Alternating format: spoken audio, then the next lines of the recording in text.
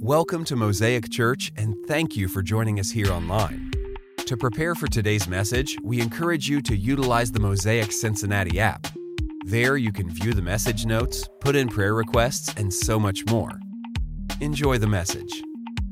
But we are going to be in Psalm 63 this morning, and we're just going to start by reading the first verse of Psalm 63. That's all we're going to do for now. Psalm 63, verse 1. O God, you are my God. I earnestly search for you.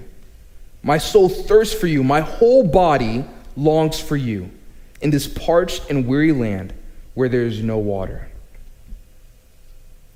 And so for those of you that maybe don't know this psalm, maybe you've never even heard of Psalm 63 before, Psalm 63 was written by King David. David was one of the most famous kings in Israel's history, and one of the most profound people that we find in the Bible. And the context of this chapter, this song that David writes to God, is that this song was written in a time of extreme darkness for David. Now, scholars say that David was actually on the run. He was on the run scholars aren't sure of this particular time that he was on the run. But we know two things. David was either on the run from King Saul or from Absalom. He was running from people that were out for his life, people that were wanting to kill him and destroy him. And so he's writing this song in the wilderness where there's just desert, no water, no food, nothing to sustain him. But David starts this psalm acknowledging God, right?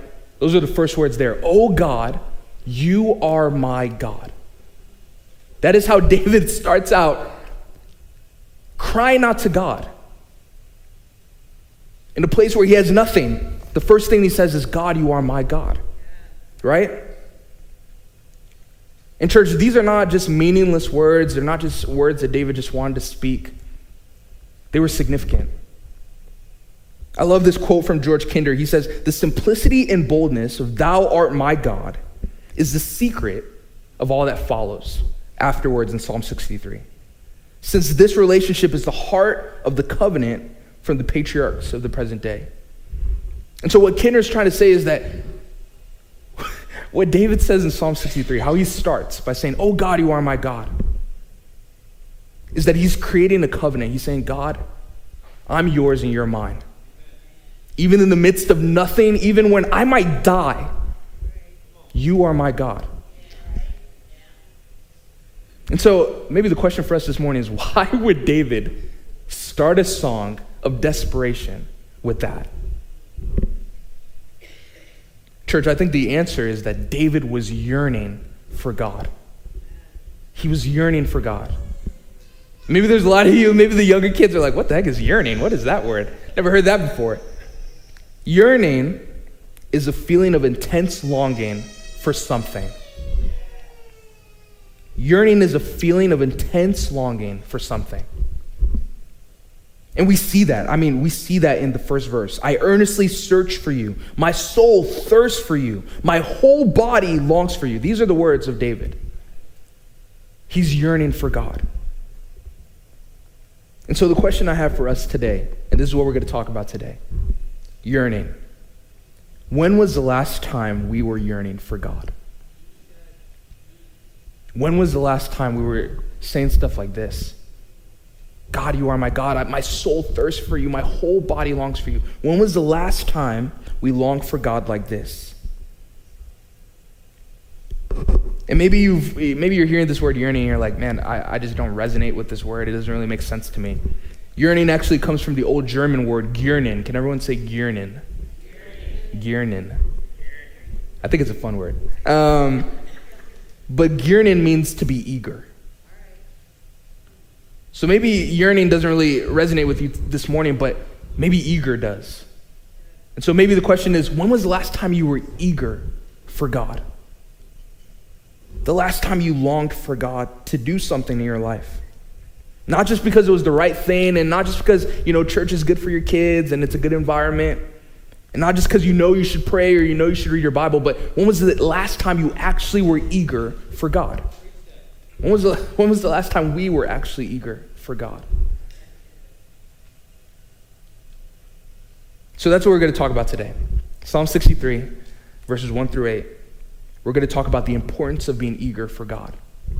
And so real quick, before we even dive into any more, I'm going to pray and ask the Lord to speak to us through his word. All right? God, we thank you that your word is true. And Lord God, man, it is also very convicting, but it brings truth. That's the most important part. And so, Lord, I pray that these words that we read in Psalm 63 would change us. Lord God, maybe we've come into today not being eager for you. Maybe we've had no desire for you. But man, we're going to read in your word why being yearning for you is so important. And God, how you even yearn for us. And so, Lord, I pray that your word would speak to us and change us. So in your name we pray. Amen. So yeah, when was the last time we were eager for God? That's the question today. And the reason why I asked this question is because we know one thing of God, is that he moves when his people are yearning for him. God moves when we are yearning for him. And we see this from Genesis to Revelation. This is a truth that can be found all throughout Scripture, is that when we yearn for God, he moves in our lives and through our lives. Exodus 2, 23 through 25, the children of Israel crying out to God.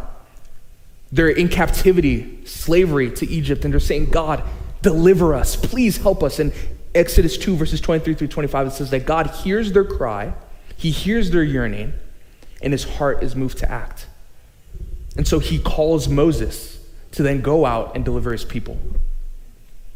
1 Samuel 1 is another example where we see Hannah, an awesome woman of God, who is crying out, yearning for God, because the only thing in life that she wants is a child.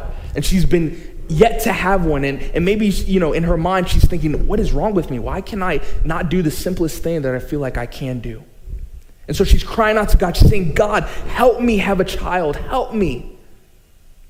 And God hears her and brings Samuel, who becomes the first prophet of Israel, and leads and guides Israel through so much heartache, but leads them closer to God. In Acts 2, in the New Testament, not just the Old Testament, but the New Testament, we see the same thing. That God's people are crying out for his spirit. They're yearning for more of God's power so that they can go and share the gospel. And God hears them, pours out his spirit, and the gospel scatters throughout the world. And now you and I are a product of that. The reality is that God moves when his people are yearning for him. And I would argue that, man, this is one of the main ways that God moves. Is that when we yearn for him, when we are desperate, when we are crying out for him, when we are eager for him, it's one of the main ways that he moves in our lives. 2 Chronicles chapter 7, verses 14 through 15. Say, then if my people who are called by my name will humble themselves and pray and seek my face and turn from their wicked ways. What does that sound like to you? That sounds like eagerness. That sounds like yearning to me, right? I will hear from heaven. I will forgive their sins and restore their land. My eyes will be open and my ears attentive to every prayer made in this place. Man, I could probably stop there and we could all go home, right? That if we are eager for God, he's going to not only hear us, but forgive us, restore us. He's going to open his eyes and his ears and be attentive to what we say. Can you believe that? That the God of the universe, if only we were eager, would do that. So church, we got to start yearning. We got to start getting eager for God, you and I. And maybe today you're wondering why. What's the reason for yearning? Why do I need to be eager for God? See, church, I believe that we need the movement of God in us and through us. That's the reason why. We need God to move in our lives, but also through our lives. Because the reality is this, and you and I all know this, we're broken, and our world is broken, right? And so when God moves in us and through us, he begins to make things whole. He brings things to the place that they need to be. And so if you need a reason why, man, look at yourself. Look at me. I'm broken. I'm in need of a Savior. And look at the world around us. So broken. Because we people are broken. We have flaws. We are imperfect. We have holes in our lives. Maybe we have baggage, heartache, emptiness that we need filled. Sin that actually separates us not only from God, but maybe each other. Anger, bitterness, lack of self-control, malice. So many different things that are just not good for us, that only He can satisfy. And man, how many of us like living broken? I don't see a single hand raised. None of us like living broken, right? Nobody does. And in the midst of our brokenness, really what's happening in our hearts is that, man, we are crying out for something better. You know, I'm reminded of the story of the woman at the well in John 4. And maybe you don't know the story, but there's a story in John 4 about a woman. And she's going to the well to get water. And how many of you know we all need water? Especially back in that time where water was the main source of so many different things. They use water to cook. They use water to rehydrate and, you know, all that. They use water to clean themselves. And all the water that they got came from this well. So they would have to go to the well time and time again to get water, time and time again. So this woman comes to the well, but Jesus is there this time. And Jesus says this to her. He says, anyone who drinks this water will soon be thirsty again. But those who drink the water I give will never be thirsty again.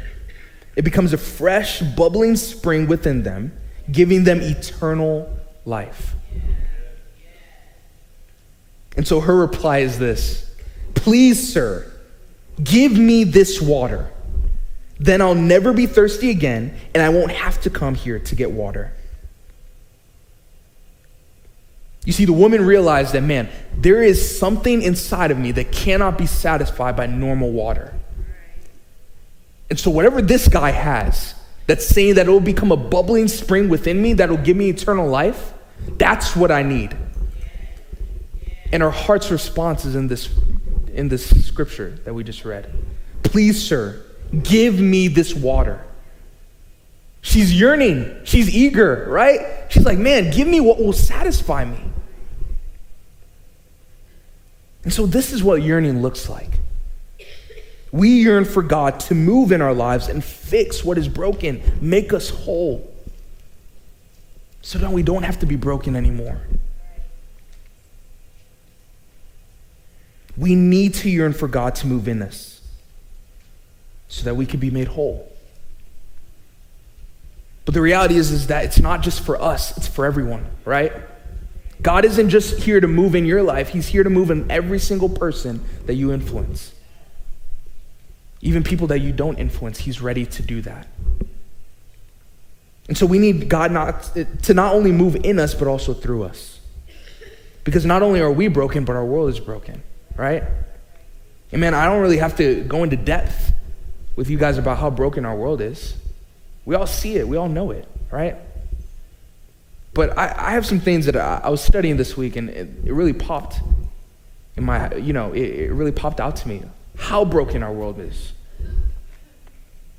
Did you know that over 50% of marriages in the U.S., or almost 50, I think it's about 48, 48% of marriages in the U.S. end in divorce? Can you believe that? 40 million adults in the U.S. suffer from depression, anxiety. 40 million. 700 million people globally are below the poverty line. And those are just some statistics. They're not even a lot. But I remember reading these statistics this week and being like, holy cow. Our world is broken. And maybe you're like me, and sometimes you forget how broken our world is. And so with that, we've been called by God to be used by Him to make the world better. Matthew 5 says in verse 14, you are the light of the world. This is Jesus talking to us. You are the light of the world. Like a city on a hilltop that cannot be hidden. No one lights a lamp and then puts it under a basket. Instead, a lamp is placed on a stand where it gives light to everyone in the house. In the same way, let your good deeds shine out for all to see so that everyone will praise your heavenly Father. And so we don't just need God to move in our lives, but through it. So that this world will know that he's come to make them whole too. The same way that he's made us whole.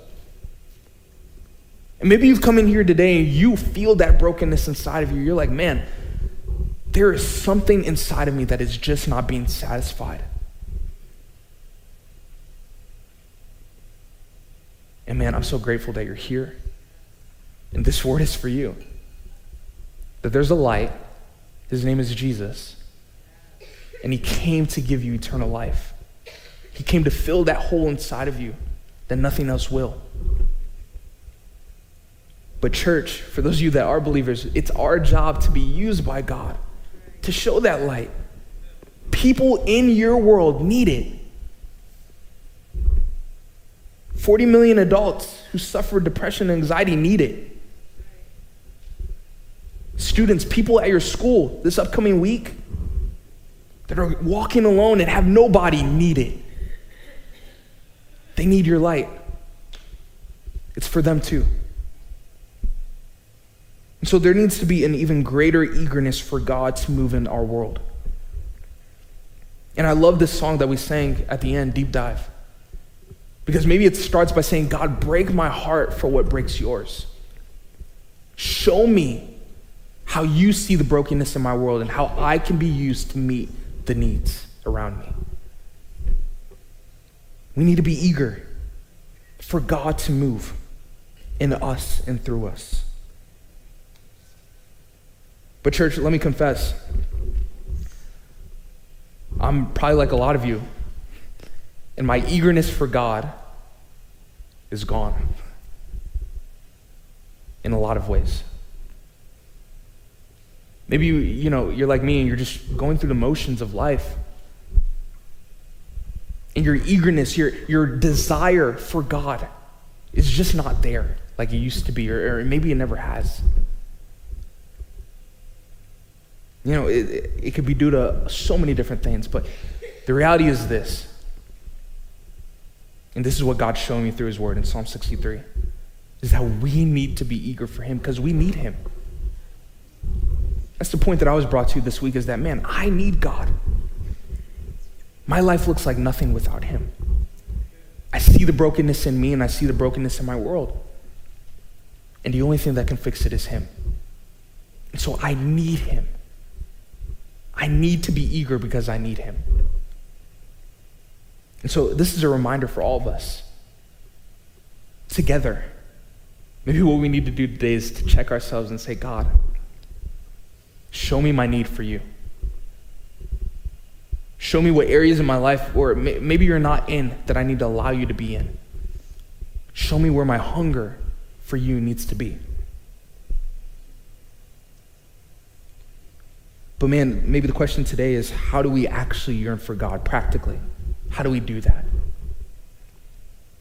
I think Psalm 63 is a very good guide for yearning and being eager for God.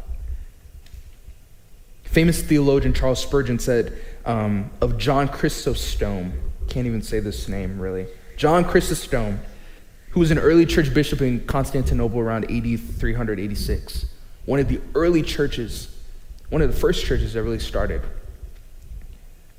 Charles Spurgeon said this. He said, Chrysostom tells us that among the primitive Christians, it was decreed and ordained that no day should pass without the public singing of this psalm, Psalm 63. And there's a reason why. The reason is because Chrysostom desired in his people that their attention would be on being eager. So every day, he would remind them and say, hey, be eager for God. Sing this song. Sing this song. Repeat it over and over again. Remind yourself why you need to be eager for him. And so that's where we're going to start today, Psalm 63. Because I think it gives a really good outline for how we can yearn for God. And truly, I believe this, that anyone can be eager for God. At any point in your walk, it's not just for the Christian, it's even for maybe you that's here today or online, and you're like, man, I don't really have a relationship with God. But I think that being eager is for any point in the journey. Maybe you are a non-believer, and maybe you don't identify as a Christian today. I think maybe what being eager for God or yearning for God may look like for you is just to experience him. Maybe it's just saying, God, I want to experience you. I want to have a real moment with you, like Paul had in Acts, where God moves in his life in a way that cannot be explained, right? That's what completely changed his life. So maybe that's for you today. And maybe for the new believer, maybe you have experienced God and you've said, man, I've felt God's love. I've felt him move in my life. Maybe the eagerness for you today is, man, I need to know him now. Can't just experience him, but I got to know who he is. And then for us that would say, man, we've been following God for a long time and we're maturing in our faith. Maybe it's moving from knowing him to being used by him. And saying, God, I've experienced you. I know you. I've read scripture. I know all that. Now it's time to use me. Now it's time to maybe take me out of my comfort zone, out of my bubble, and let me be used by you to affect the world around me. And Psalm 63, I think, outlines really clearly how we can be eager for God in 4 ways: to seek him, to praise him, to meditate, and to cling. So the first step in yearning and being eager for God is to seek him. And this is outlined in verses 1 through 2 in Psalm 63. We've already read verse 1. Oh my God, you are my God. I earnestly search for you. My soul thirsts for you. My whole body longs for you in this parched and weary land where there is no water. But David continues and he says, I have seen you in your sanctuary and gazed upon your power and glory.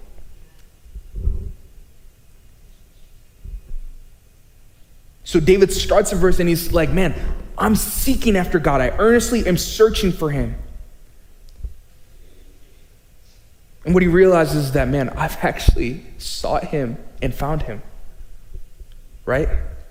I have seen you in your sanctuary and gazed upon your power and glory. Because church, yearning starts with seeking, because seeking gives sight. If you want to get eager for God, you have to know him first. And in order to know him, you have to seek after him. You have to seek him out. And the thing I love most about God is that in our seeking, he's gracious enough to reveal himself. That's what David's saying in verse 2. That, man, I'm seeking after you, but I know to be true that you reveal yourself to me. Because I've seen it. I've seen your power and your glory. I've seen you move in my life before. I know that when I seek, you will reveal yourself. Matthew 7, verses 7 through 8 say, keep on asking and you will receive what you asked for. Keep on seeking and you will find. Keep on knocking and the door will be open to you. For everyone who asks receives, everyone who seeks finds, and to everyone who knocks, the door will be opened. That's the truth. Is that when we seek, God will reveal himself to us, his purpose, his plan, his will for our lives. So we don't have to fret that we're seeking aimlessly. When we seek, we'll find him. He'll reveal himself to us. So maybe you're asking, what does seeking practically look like for me? How do I seek in my life? And here's some tips that I found to be true. Maybe for you, seeking is just reading God's word, trying to figure out his character, his values, his beliefs. Because it's through reading his word that we know him. We know what he cares about. We know his heart. And so maybe for you this week, it's reading his word and trying to figure that out. Maybe it's just talking to God, right?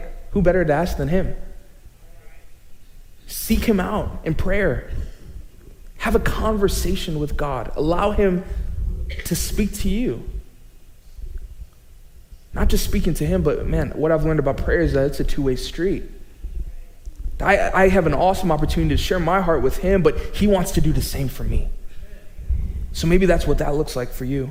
Maybe it's seeking God in community with other believers, people who have experienced God and can give testimony to what he's done. And maybe that gives you the sight that you need.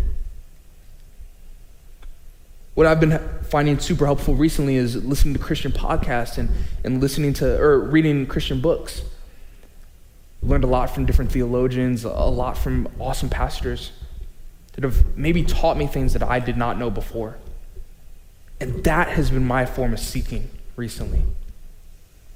But church, the first step in getting eager for God is to seek after him. It's to say, man, I'm going to find him wherever he's at, knowing that he will reveal himself to us. The second step after we seek is to then praise. Psalm 63, 3-5. Your unfailing love is better than life itself. How I praise you. I will praise you as long as I live, lifting up my hands to you in prayer. You satisfy me more than the richest feast. I will praise you with songs of joy. So first we seek God. But what we also know to be true is that proper yearning requires proper worship. God deserves to be praised in your yearning, in your eagerness for him. Because if we're actually going to go after him, if we're actually going to say, man, I really want to know God, if we want to pray the way that David prayed and said, God, you are my God, right? Because when we say something's our God, man, that's putting it at the highest pedestal of anything, right? To claim something to be God is at a point that nothing else can reach. And so if we say that about him, then man, he desires and requires from us to be worshiped that way. Psalm 34, verse 1. I will praise the Lord at all times. I will constantly speak his praises. Because the reality is this. God, in our seeking, will reveal himself. And when he does, he'll reveal himself in a way that will completely change you. Honestly, it's hard to experience God and to not give him praise. It's hard to be changed by him and not magnify his name. Trust me. I've seen God move in my life in so many different ways. I've seen God provide for me when I was broke and had no money. I've seen God provide for me in relationship and friendship. I've seen God provide in my darkest moments where, man, life was at its down, the worst possible place. And God met me. And the only response that my heart had was to praise him and say, man, God, you proved yourself today. You showed yourself, you revealed yourself, and you deserve praise. And so, church, when we seek, we'll find him. But after we seek, if we continue to be eager for him, what we next need to do is to give him the praise that he deserves. And so practically, maybe what that looks like for us is coming into a worship service on Sunday or whenever and preparing our hearts and saying, God, as I step into this room, as I step into this time, I'm giving you praise. That's my purpose, is to give you praise. Maybe you're like me and you often forget things very quickly. My wife reminds me of this all the time because I forget a lot of things that I should. And maybe for you, it's maybe setting a reminder, maybe on your phone, and say, man, every hour, every 4 hours, I'm going to set a timer. And when that timer goes off, I'm going to take some intentional time from whatever I'm doing and just give God praise and be thankful. And I know that sounds like, it maybe sounds weird to you, or it maybe sounds stupid, but maybe we need sort of that practicality in our life to make the important things important. That God deserves to be praised, and so why not make it a part of my schedule? Maybe it's talking to your kids, not just at Thanksgiving, but at all times, and saying, hey, let's be reminded of why we're actually thankful. What is God doing in our family, in our lives? And maybe let's take some time and be thankful together. I know that that's something I need to do. I need to take some intentional time. Not just when it's convenient, but every day, to remind myself that, man, God is good, and I need to give him the praise that he deserves. And this is the last tip I have for you guys that I've found super helpful, and maybe this is the most challenging for a lot of us. Maybe it's being expressive in our worship. You know, something that I've learned about worship is that my body responds to my spirit. And so, man, if my spirit is yearning for God, if it's eager for God, my body's going to respond. And maybe you're like me, and sometimes you get uncomfortable. Maybe raising your hands or clapping or doing whatever. But maybe that's where you need to start getting eager.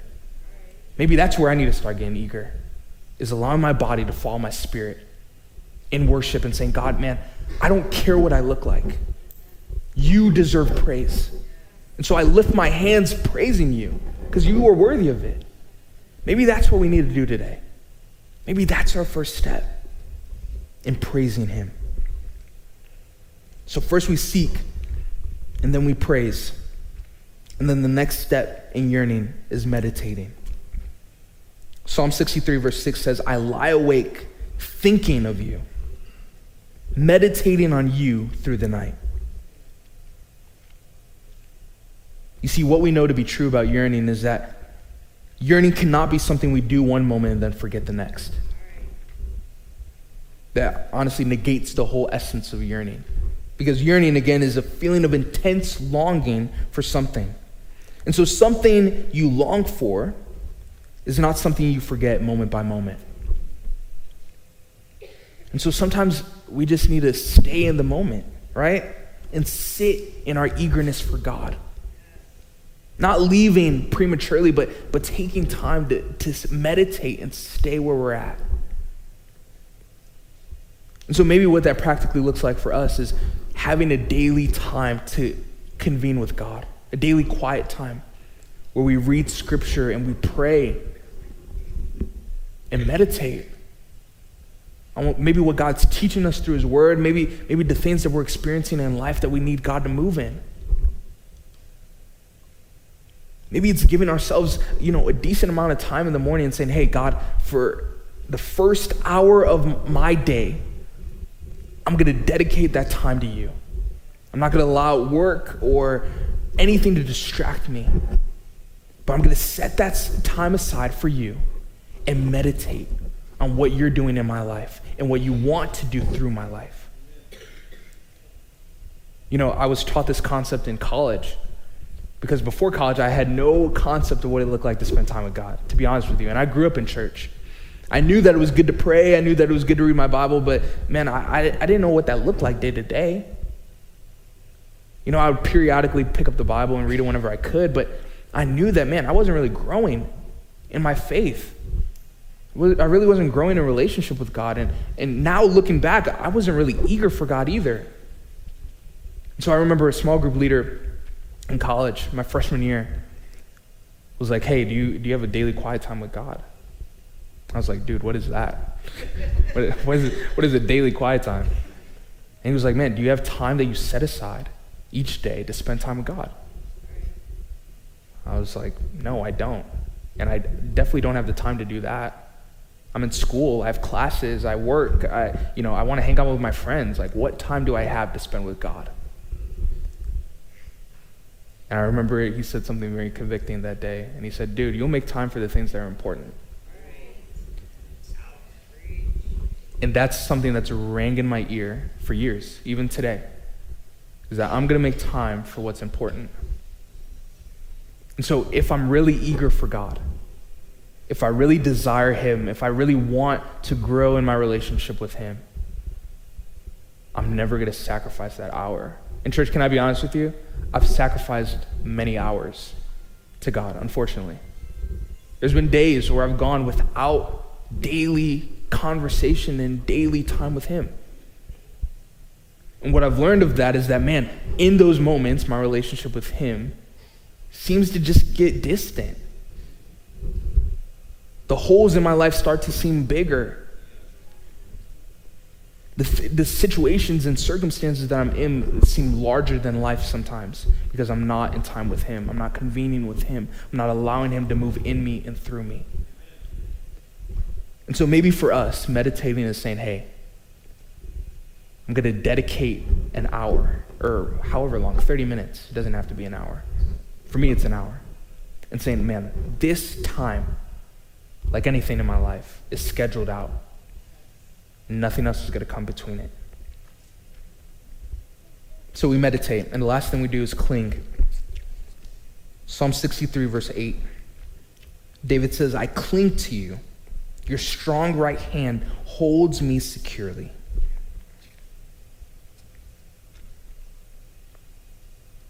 In the same way that when we are eager for something, we don't forget it moment by moment.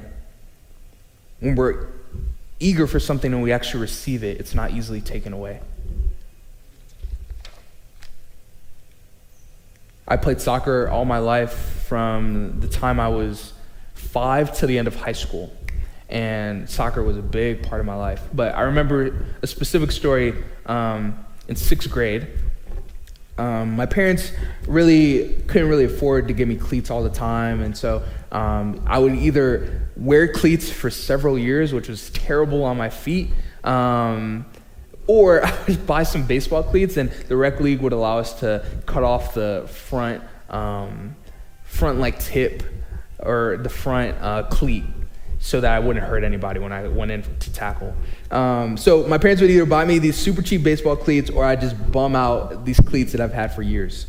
But I remember in 6th grade, I begged my parents. I was like, please, all I want for my birthday, Christmas, I don't care. I just want new cleats for soccer. That's all I want. And so I remember the first day of the season, my parents surprised me with these awesome Adidas Adizero cleats. Silver and red. I could still remember what they looked like because, man, I was so eager. I wanted these things so bad. I just wanted something new, to run around in. And, man, these cleats were nice. They were top notch. They were awesome. But I remember a couple weeks into the season, and we were in a co-ed league, and so the girls would play with us too. And there was this girl on my team with the same cleats. I was like, man, I mean, I guess cleats are, anyone can wear cleats. It doesn't really matter. But I got really suspicious after a while. I was like, man, I don't know, these cleats. So I remember one day after practice, I sat down, took off my cleats, put on my slides, and I looked because I was like, man, let's just make sure. And I look in my cleats, and sure enough, they were women's cleats that my parents had bought me. They were women's cleats that they had bought me. But church, let me tell you something. No one was taking those cleats away from me. I wanted cleats so bad. I didn't care what type of cleats they were. I was going to wear them because I was eager. I wanted some new cleats to wear. And they were nice. I'm not going to lie to you. They make some good women's cleats, apparently. But man, I was eager, so no one was going to take that away from me. And so, church, if you're holding on to God, if you're eager for God, if you're seeking after him, no one's going to be able to take that from you. No one. Because your heart will be so set on that thing. You'll have a chokehold on it. Same way I had on those cleats. No one will be able to take that from you. So don't let go of your pursuit. Even, man, maybe you're like me and you get tired of pursuing. Maybe you're like, God, man, I've been seeking and seeking and seeking, and I want something new, and man, it seems so mundane. It seems so ordinary. I'm getting tired of seeking. But church, let me encourage you, and I'm encouraging myself. Let's hold on. Let's cling. Let's cling to him. Don't let go of him because he's holding on to you. So practically, maybe what that looks like for us is continuing to press in every Sunday. I know that every Sunday, man, it seems like maybe we do the same thing and we don't really switch it up much, but hey, if we come eager, if we say, man, God is all that I need and I'm ready for him to move today and now.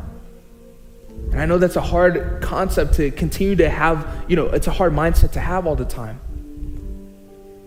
But if we allow that to be what we have, right? Every week when we come in here, God's gonna meet us. He's proven that time and time again. All throughout scripture and even in our own lives that, man, when we are eager for him, he will move. And so look for God to do something new in your life each and every week, each and every day. He's the God of new things. The old has passed away. Here, I'm ready to do a new thing. Can you not see it? Man, that's what scripture says. I am doing a new thing. He's a God of new things and he wants to do something new. So keep asking, keep seeking, keep knocking. Maybe the way that you cling is maybe you're here and you have questions about your faith. Maybe you have questions about who God is. Maybe your form of clinging is bringing those to him day by day and saying, God, reveal yourself to me. So as we close, how many of you were at Consumed this Wednesday? Some of you, man, it was an awesome time of worship, of prayer. God really met us here. But one of the big things that I got out of Consumed was Pastor Joe came up and he shared what was on his heart recently, and he shared with us as the church that he really feels like God is ready to do something new here at Mosaic. I don't know about you guys, but man, my heart just leapt at that God is ready to do something new in us and through us as a body. But something that Joe said towards the end that really kind of caught my attention, and something I've been really thinking about,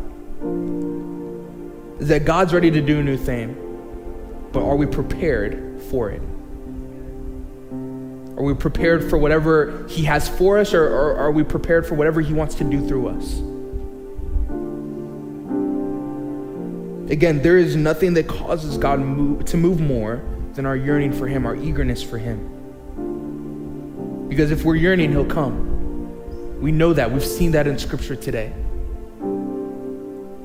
But also, if we're yearning for him, we're prepared for what he has.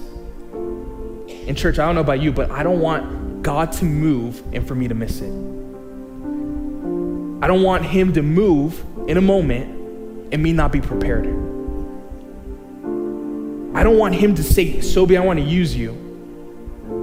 But I've been so distant and so far and so not eager that I'm not even in the proximity to hear that. I don't want that. I don't want that for you. I don't want that for us. God is ready to move. That's the word we received. I'm so grateful that we have a pastor that hears from the Lord. But church, I want to be prepared. So my encouragement to us is that in order to prepare ourselves, let's get eager. Let's get hungry. Let's allow our spirit, or our flesh to follow our spirit and say, God, whatever you're willing and ready to do, we're going to be prepared because we're eager for you to move in us and through us. So church, go ahead, bow your heads, close your eyes this morning. We're going to take some time to reflect on this word because it's so important.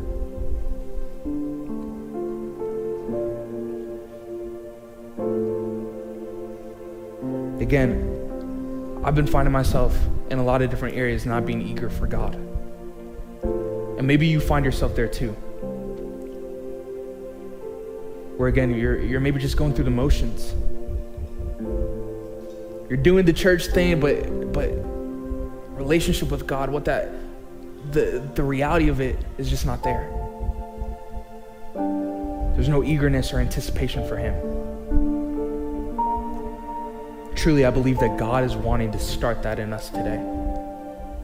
And really all we have to do is respond and say, man, let's get eager. Let's get hungry.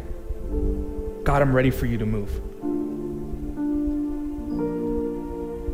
And so, man, maybe you're here today and you've never been eager for God.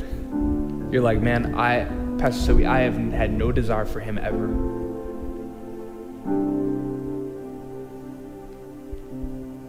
I just want to tell you, God is eager for you. You may not be eager for him, but he desires you. He loves you. It says in John 3 that he sent his son to die for you so that you could have eternal life and live it with him. So maybe you're here today and you're like, man, hearing that and knowing that God wants to move in my life and through my life, I want to respond and say, man, God, move through me, move in me. I want to start a relationship with him. If that's you today, simply all I'm going to ask you to do is where you're at, just to raise your hand. I just want to pray for you right where you're at. Thank you. Thank you. Thank you. That's awesome. Church, that's so cool. People are here that have maybe never been eager for God before and now desire him. It says in scripture that heaven is roaring. There's a party because of the decision you've made. So here, for those of you that raise your hand, I'm going to pray for you. God, I thank you so much for these individuals that have responded and said, man, I didn't know that there was a God eager for me, that would die for me, that loved me so much to cross the divide and have a relationship with me. God, I thank you so much for these individuals, and I pray that you would pour out your love upon them right here and right now. God, may they know that even though we fall short, Lord God, it says in Romans 3 that we sin, we do things that separate us actually from you. But God, in your grace and in your mercy and in your love for us, you set us free from sin and death. You conquered the grave, and now we have eternal life through you. And so God, I pray that these individuals would hear these words and know that to be their reality today. That they can start relationship with you today. That the old is gone, it's dead, and there's new life today for them. So God, fill their hearts with your love. May they know it to be real. Thank you so much that you extend your love and your grace towards us. It's in your name we pray, amen. Awesome. Church, can we just clap for these people that have made that decision today? That is so awesome. Man. Now for the rest of us, before we go, maybe there's some of us here today that, man, we know God, we have a relationship with him, but we just have not been eager for him. We've allowed our relationship to get stale. Man, we haven't seen God move in our lives or through our lives. And truly today, God is wanting to move in you and through you. Our only response is to get eager and to say, God, use me. And so we seek and we praise and we meditate and we cling to him. And so if that's you, I'm just going to pray for you, pray a prayer of blessing, that as you get eager for God, as you yearn for him, that, man, he would start to do things in your life that you would have never imagined. That he would start to use you in ways that you never thought he would. That you would be light in a very dark world. And that people will come to know him because of you. and what he's doing in your life. So God, I thank you for this body. I thank you for your people. And God, I'm so grateful that when we get eager for you, you move in us and through us. And so God, I pray for the hearts out there this morning, that just haven't been eager for you, that have allowed their relationship with you to get stale or maybe stagnant. But today they're deciding and they're saying, man, I'm going to start getting eager for God. I'm going to start pursuing him, getting desperate for him. And I'm going to claim that, oh God, you are my God, the way that David did. God, I pray that you would move so powerfully in their life, Lord God, that you would change them from the inside out, that they would start to be light in dark places. God, that this world would look different because of how you move through your people. And so, Lord, we are eager for you. God, I just say that now. God, may this church get eager for you. May our body get eager for you. May we start to come on Sundays expectant for you. And God, may we go out into the world and be used by you. So God, in our eagerness, may you meet us. Reveal yourself to us. Show your love to us so that we can show it to a broken world. God, we love you. It's in your name we pray. Amen. Thank you so much for joining us for today's message. We look forward to having you back next week.